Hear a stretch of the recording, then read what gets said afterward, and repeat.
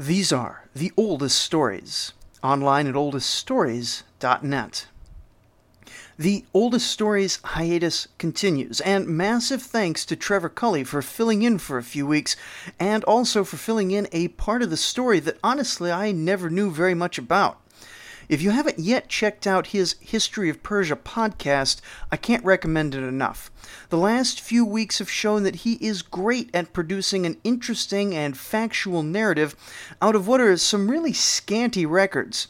And of course, the History of Persia itself is basically the sequel to this show, or at least this show once it's finished, picking up the story right where the age of Mesopotamian dominance ends. Anyway, inspired by Trevor, I'm using what free time I have during this pretty busy period of my life to try and fill in some gaps in the Bronze Age before we move on to the Iron Age.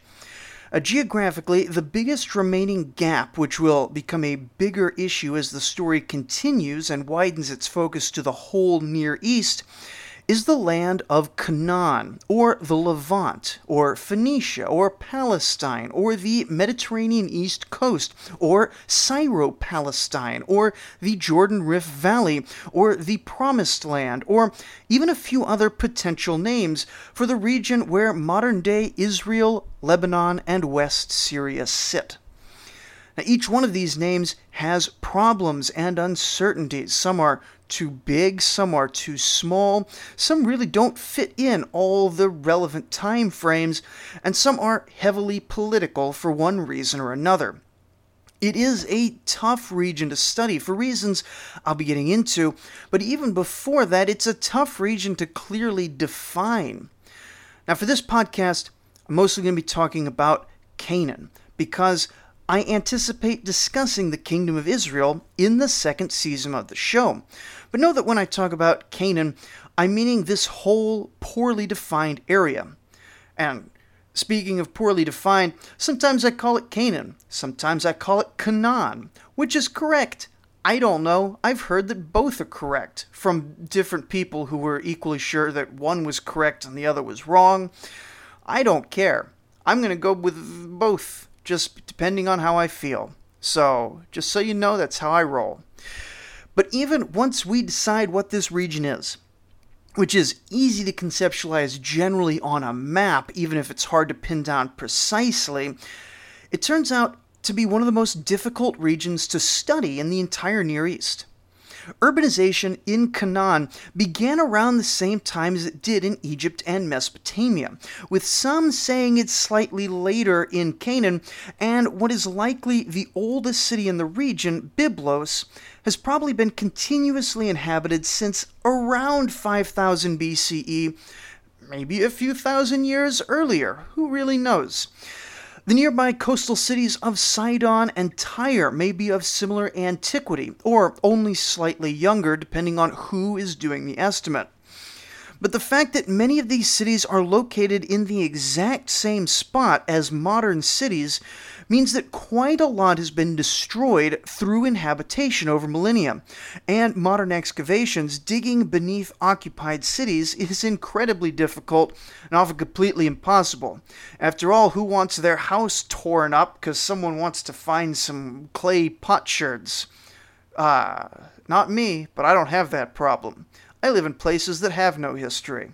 Thus, while we know that the cities and peoples of Canaan were just as advanced and literate as their neighbors in Egypt and Mesopotamia, we have only a tiny fraction of the archaeological and written records here. Most of what we do know is based on what their neighbors said about them, very limited archaeological work in a handful of towns, and one city at the very north end of our region named Ugarit, which was destroyed suddenly at the end of the Bronze Age during the collapse of the Hittite Empire, and which was never inhabited again, giving archaeologists what currently appears to be the one and only major Canaanite city that can be thoroughly investigated. And to make things even more complicated, this city of Ugarit isn't even Canaanite by many definitions of the term. And so, now that we're thoroughly confused, our story properly starts before Canaan was even a name for the place, at least as far as we can tell. being located right at the outlet of Africa, as well as at a crossroads for people passing through Anatolia, the Caucasus, Mesopotamia. The Levantine region in general seems to have seen many, many migration waves passing through, some pausing, some moving on, some displacing locals and some integrating with them. Geographically, this is a very diverse and broken region, with numerous hills, valleys, and small river systems, as well as a transition climate that changes between the coastline to the Jordan Valley in less than 100 miles, then shifting to the deeper deserts of the Transjordan in the south and the North Mesopotamian Euphrates Valley in the north. There is no shortage of places in this diverse field for a wide variety of peoples to find their niche. Metalworking enters the region quite suddenly, around 4500 BCE.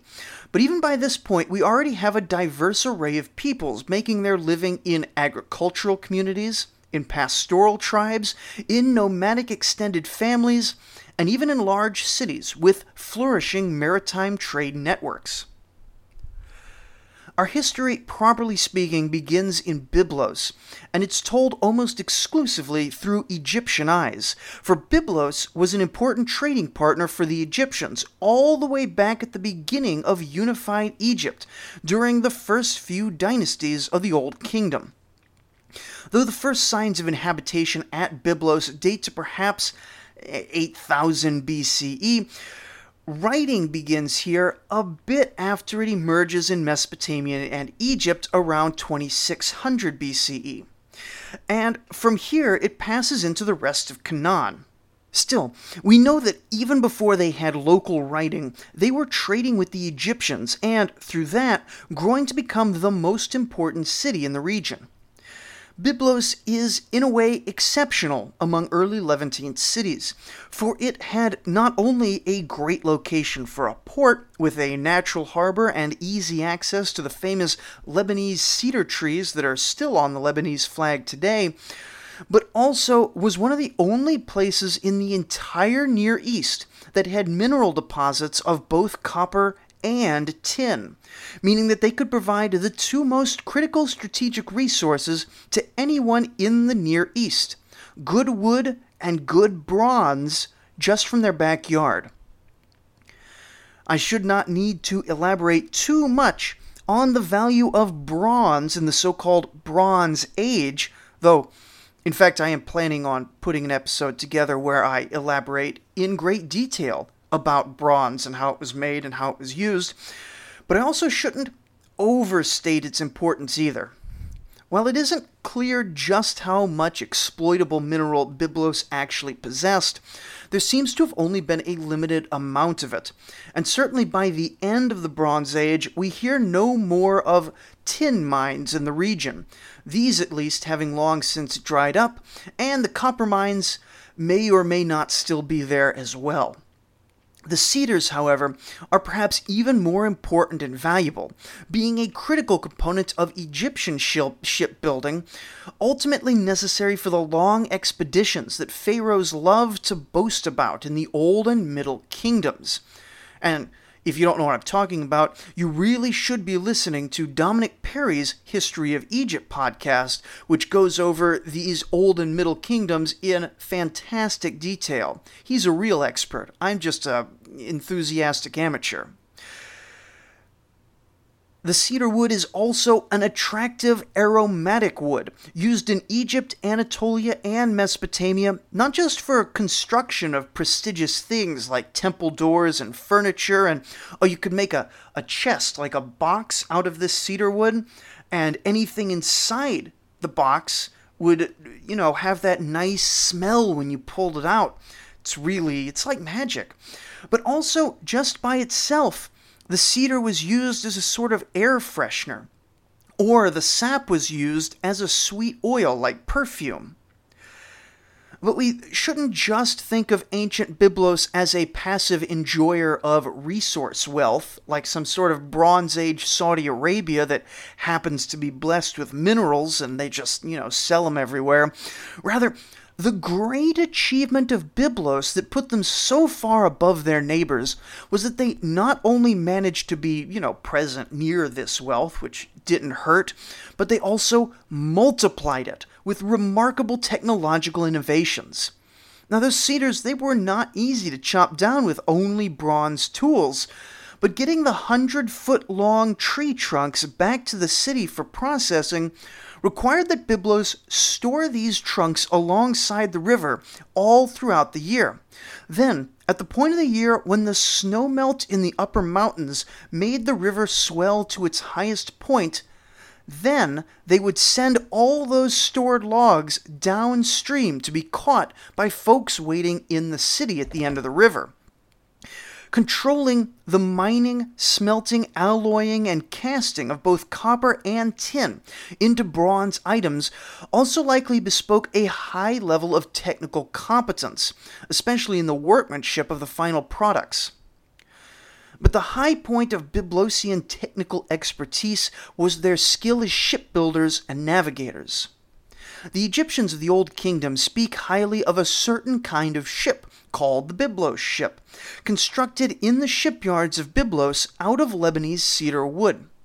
These were the great ships of the day. Egyptian watercraft was generally built for the Nile and struggled once it got out to the tougher waters of the open sea. But a Byblos ship could carry the 20 to 30 meter long logs all the way to the mouth of the Nile without any problem, then return to their city, guided into port by the 28 meter tall lighthouse, possibly one of the world's oldest, that sat outside the city, as well as by the consummate skill of the Byblosian seafarers. Indeed, while we only know of expeditions by foreigners into Byblos at this point, the economy of the matter strongly suggests that for every foreign expedition into Byblos, the people of Byblos were sending at least a good handful of their own expeditions out to foreign nations. The first great Egyptian expedition known to head in that direction was sent by the great pyramid builder of the 4th dynasty, Pharaoh Sneferu, around 2500 BCE.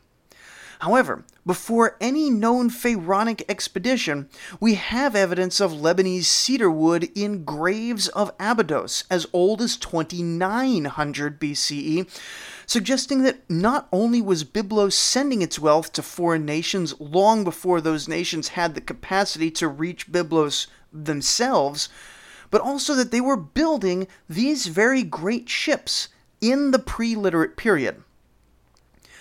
Now, similarly, on the other side of the Near East, we have tales of mighty Gilgamesh traveling all the way to Lebanon to harvest the cedars of that land. Now, while we can't take anything in the Epic of Gilgamesh as literally true, the tradition that a king of Uruk during the Uruk period, which ran a couple hundred years around 3000 BCE, made a great westward expedition is certainly plausible. After all, we have indications of a poorly attested and possibly mythic conqueror, Lugal Animundu, doing a similar thing around 2500 BCE, and we know for sure that Sargon of Akkad reached the same area with great difficulty around 2300. None of these accounts mention Byblos itself, and likely these men dealt with the other towns that were rather closer to the Euphrates River for their wood. But the fact that they knew this wood was there, and the fact that it was at least somewhat accessible at various times, suggests to us that traders were coming down that river, even when the great conquerors were having trouble making their way up it. Now, Byblos, however, had a special relationship with Egypt, attested in archaeology by the fact that we find vastly more Egyptian trinkets and gifts in Byblos than in any other neighboring city. Especially in the 3rd to 6th dynasties of Egypt, the height of the pyramid building age, cedar was beloved by Egyptian royalty for use in prestigious constructions, and in Byblos itself we find many inscriptions by both kings and queens of the Old Kingdom. Most significantly, the massive temple of the patron goddess of Byblos, Baalat Gabal, which was built as early as 2800 BCE and actively used and renovated until Roman times, has entire rooms dedicated to Egyptian patrons, full of Egyptian-style art and writing, built at various times throughout the Old Kingdom period of Egyptian history. Now, even in Egypt, it was recognized in ceremonies to the Egyptian goddess Hathor that Baalat-Gebal was the same goddess, just with a different name. And the Egyptians occasionally marked the significance of the Byblos temple even in Egypt itself. Now, Byblos grew wealthy in these early years, both selling their local goods to Egypt and, soon enough, becoming a way station for traders across the Near East. But that prosperity does not appear to have translated into empire. During the Old Kingdom, Egypt did not rule over Byblos, nor any part of Canaan, and the relationships were strictly mercantile and cultural. Perhaps more surprisingly, while Byblos did rule over a handful of nearby villages in its direct sphere of influence, it doesn't appear to have gone around conquering its neighbors. When the major city-states of Canaan did go to war, no lasting conquests or empire building appears to have resulted at this point. While Byblos seems to have dominated the region for at least a few hundred years, what effects that dominance had on the surrounding cities and tribes is uncertain, and honestly, likely minimal. Indeed, dominating the region is probably the wrong word. A better description might be that Byblos had the highest score on some imaginary city prosperity scoreboard, and no one else was close during this time. But what that got them, aside from, a higher standard of living among the upper class within the city itself, is kind of unclear. Indeed, in the whole Levant, we see curiously little interest in the sort of empire building that had finished up in Egypt and was going on in Mesopotamia, as events there led up to the founding of the Akkadian Empire. Cities, small villages, and nomadic tribes all coexisted without any one group totally conquering the others.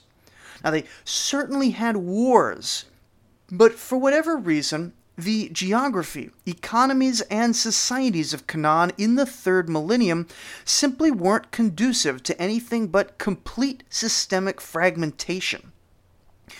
While we have far less information about what else was going on outside of Byblos, we know that many other ancient cities, like Jerusalem, Sidon, Tyre, Beirut, Jericho, Arwad, Tripoli, Acre, Jaffa, and Ugarit, and many, many others, each of which were notable cities in their own little corner of Canaan, were all founded during the Bronze Age and active during this time. Similarly, there's no way to count or keep track of the many tiny tribes that passed through the spaces between these cities, spaces which were often basically uninhabited, and which no settled society even bothered claiming control over. For such a small space, there's quite a lot going on, nearly all of which has been lost to history. One notable exception to the lack of conquest in the region is the small empire of Ebla, which may have begun expanding around 3500 BCE, and thus holds a possible claim to the world's first empire or large territorial state, though much surrounding Ebla is obscure in the early periods. Not part of Canaan by any proper definition, Ebla is part of the wider Levant, or Syro-Palestinian region. Ebla is located a bit southwest of Aleppo, and through the early Bronze Age, it gradually conquered through military and economic force the neighboring cities on the Syrian plain. From the area around Damascus in the south up to the northern Euphrates, forming an empire that, on a map, looks vaguely like modern-day Syria, though Ebla controlled either none or very little Mediterranean coastline. The Eblite kingdom looks a great deal like the Sumerian kingdoms that were rising at the same time. Fairly loose tributary networks in which the vassal cities retained a relative degree of independence, though Ebla managed for a few hundred years in the 3rd millennium to avoid the instability of the Sumerians. Or, if it was unstable, we don't know about it. Now, Ebla is rarely mentioned nowadays without also discussing Mari, the city on the Euphrates which founded a rival kingdom and which would eventually destroy Ebla. But if Ebla is at the edge of Canaanite history, Mari is at the edge of Mesopotamian history, and was already discussed in the various places in the main episodes of Season 1. Canaanite history throughout the early Bronze Age, then, points us to a diverse patchwork of cities and peoples. Though bordered by mighty Egypt on the south and by Ebla's kingdom, later replaced by the Akkadians and then other kingdoms, through the beginning of history, no Canaanite ever rose to domination. And despite the advantageous location and valuable resources, no empire managed to push in and conquer it. Now, the reasons for this are unclear. Geography likely played a role, and probably the cultures of the region were committed to independence, and also, even though they all look real close together on a modern map, getting just from Egypt to Canaan or Mesopotamia to Canaan in the early Bronze Age was actually really hard, especially if you had a big group like an army trying to get over there. It's just logistically difficult. But whatever the reasons may have been, Canaan prospered until the final century of the 3rd millennium BCE. We may recall from Sumerian history that the Ur dynasty, the final great Sumerian kingdom, fell right around the year 2000 BCE to invaders called the Amorites. Now, that whole dynasty was summarized in episodes 24 and 25, and the fallout is discussed in episode 32 for those who didn't quite start at the beginning, which is fine. Don't worry about it. Where those Amorites came from exactly is unclear, but the Mesopotamians saw them as Westerners. For the people in the West, the Canaanites, the Amorite invasions came from the eastern deserts, or perhaps from the north, and were as destructive to these cities as they was to the cities of Mesopotamia. Already Canaan, and especially Byblos, was suffering from a decline of trade at this time with the fall of Egypt into the First Intermediate Period, as well as perhaps the same region-wide climate issues that had affected Egypt and Mesopotamia around that time. And this set of invasions on top of that seems to have sealed the deal for the region, with a number of destruction markers evident in the archaeology around 2100 to 2000 BCE, as well as a few places where settled habitation ceases for a time, including Byblos for perhaps a century. The cities and tribes of Canaan had prior to this been expanding their trade with Mesopotamia, and the loss of this trade to the front end of the Amorite invasions may have played a role in the eventual fall of Ur. Despite the destructiveness of the Amorite invasions, Canaan in the Middle Bronze Age recovered quickly, and life continued on, much like how Mesopotamia quickly recovered. In both cases, we transition kind of smoothly into a new power structure, but one where the fundamentals are very similar to how things were before, just with more Amorite rulers and an increased Amorite population. In modern times, it's popular to call these the Amorite migrations among certain scholars, to emphasize that it was a movement of peoples and not a coordinated military activity. But my own opinion here is that the level of destructiveness was in fact great enough to call it an invasion, even if it was a decentralized one. Soon enough, our history in Byblos returns back to normal, as trade relations with Egypt pick back up around 1940 BCE.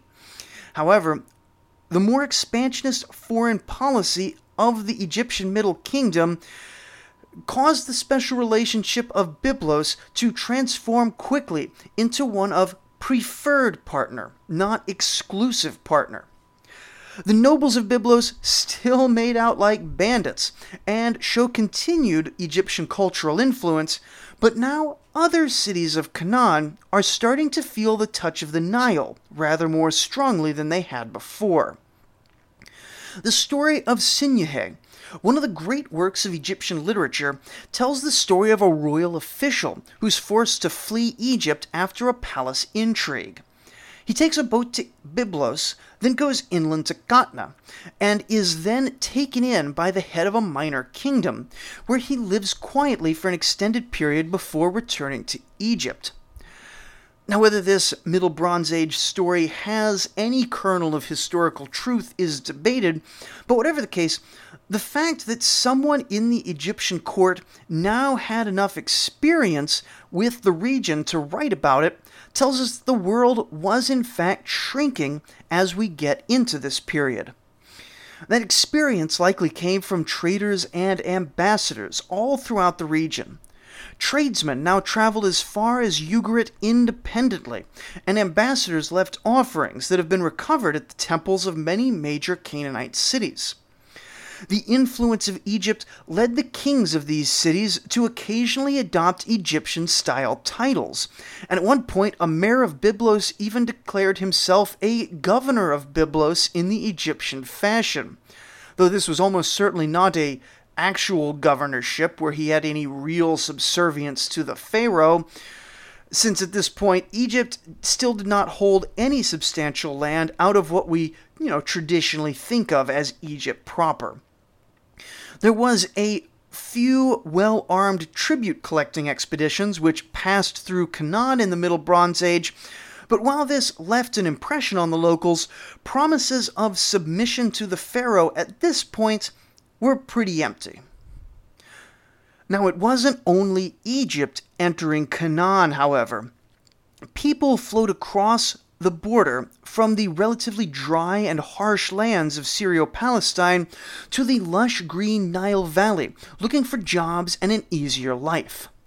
These were, it seems, from pretty much all walks of life below the very top of society, with craftsmen, merchants, farmers, herdsmen, and slaves passing through. Now, I will save the question of how the Bible relates to history for another time, quite possibly a few dedicated episodes in Season 2. The story of Joseph's entry into Egypt from the book of Genesis, whether it's true or not, certainly fits with what we know of this period chronologically. Canaanite slaves were not uncommon in the palaces of the cities. Canaanite herdsmen tended to Egyptian flocks, and near the end of the Middle Bronze Age, Canaanites are even seen in positions of some authority under the pharaoh. All of this culminates in the Hyksos invasions, which end the Middle Kingdom and throw Egypt into the Second Intermediate Period, a time when invaders of unclear origin, but possibly from the Levant, conquered nearly all of Egypt. But Canaan is seeing changes aside from their new interactions with Egypt. Around the 1850s BCE, a good number of cities in the area start building large walls. Jerusalem, Shechem, and Ascalon in particular are noted as resistors of Egyptian influence and get attacked from the south, but it wasn't just the south that was the source of insecurity. Alongside the Amorite invasions, another group of people is on the move in the Near East. Coming from the northern hills and mountains, the Hurrians are beginning to spread into North Syria and eastern Anatolia. This migration is initially much more peaceful than the Amorite one, featuring both opportunities for trade with the newly founded Hurrian cities as well as opportunities for conflict. Things seem relatively light at first, and on the whole, the new arrivals are probably beneficial for prosperity in the region. Trade, too, is picking up as Assyrian merchants join in the club of people getting rich by moving stuff around. Remember, now that the Amorites have spread their rule and their dialect of Akkadian from the Levant to Mesopotamia, trade is much easier in the whole region. And seeing as the Middle Bronze Age witnesses a flourishing of trade all the way from the Aegean Sea to the Indus Valley, with the by now very well connected and practiced merchants of Canaan smack right in the middle of it all, things are going pretty well overall for the economy. Massive walls, after all, are massively expensive, and it's really a sign of regional wealth that they're being built in large numbers just as much as it's a sign of peril. But of course, it is also a sign of peril. More prosperity means more wealth to fight over and potentially capture. More prosperity means more people with time to set aside from producing and able to spend it on plundering instead. More prosperity means more people, which offers both more soldiers but also more demands on resources in a honestly pretty arid part of the world. The very first mention of the word Canaanite in the entire historical record comes from the 1800s, in a letter from the king of Mari written to the conqueror Shamshi-Adad, where the king of Mari discusses his military aid to the king of Katna in that king's attack against the minor prince of a place called Rahism, mentioning that Rahism also had a contingent of Canaanites fighting alongside with him. Now, it's the sort of letter that tells us a lot if we're really willing to pick at it a bit. Now, first, it reminds us just how interconnected the ancient world was during times of prosperity, that all these folks were chatting and interacting on a fairly regular basis, and a king of northern Mesopotamia could be informed of tactical developments occurring over in Canaan. Also, our first known example of the word Canaanite is being used to describe an enemy, an other, someone distant from the speaker. This, as we will see, is fairly common. It's much less common for Canaanites to describe themselves at any point as Canaanite, even when the word gets used much more frequently in later records. Rather, I might call myself a man of Sidon, or of Jerusalem, or the tribe of, such and such, whereas the people around me, they're all Canaanites. Now, this led some modern scholars to believe that, in fact, no one ever considered themselves a Canaanite, and the word was little more than a derogatory epithet with no real geopolitical significance. But there are enough counterexamples of this nowadays that we know Canaan was a real place in the minds of the people who lived there, even if it was rarely their primary self-description. And of course, our first look at Canaanites shows us warriors, something that we'll see quite a lot of over time, despite the fact that they're not building any empires. They're just, I guess maybe if they're all warriors, they're all fighting each other all the time, and no one's ever doing any winning. Even before this period, the Canaanites were surely fighting among themselves, city against city, tribe against tribe, and even across the social structures as well, tribe against city and so forth. But during this time, we can see more signs of it because we have more records. But in all of this, there's an open question of what exactly constitutes Canaan. In the late Bronze Age, the term Canaan will come to encompass the area ruled by Egypt, and that general boundary, with a few exceptions, will come to be the name of the place into the Iron Age and remembered in biblical times, which, let's be honest, is probably the only reason anyone cares about questions like what exactly is the land of Canaan. However, the appearance of the term in the Middle Bronze Age, before Egyptian conquest, suggests that there may have been some region prior to that named Canaan, which became the name of the wider area later on.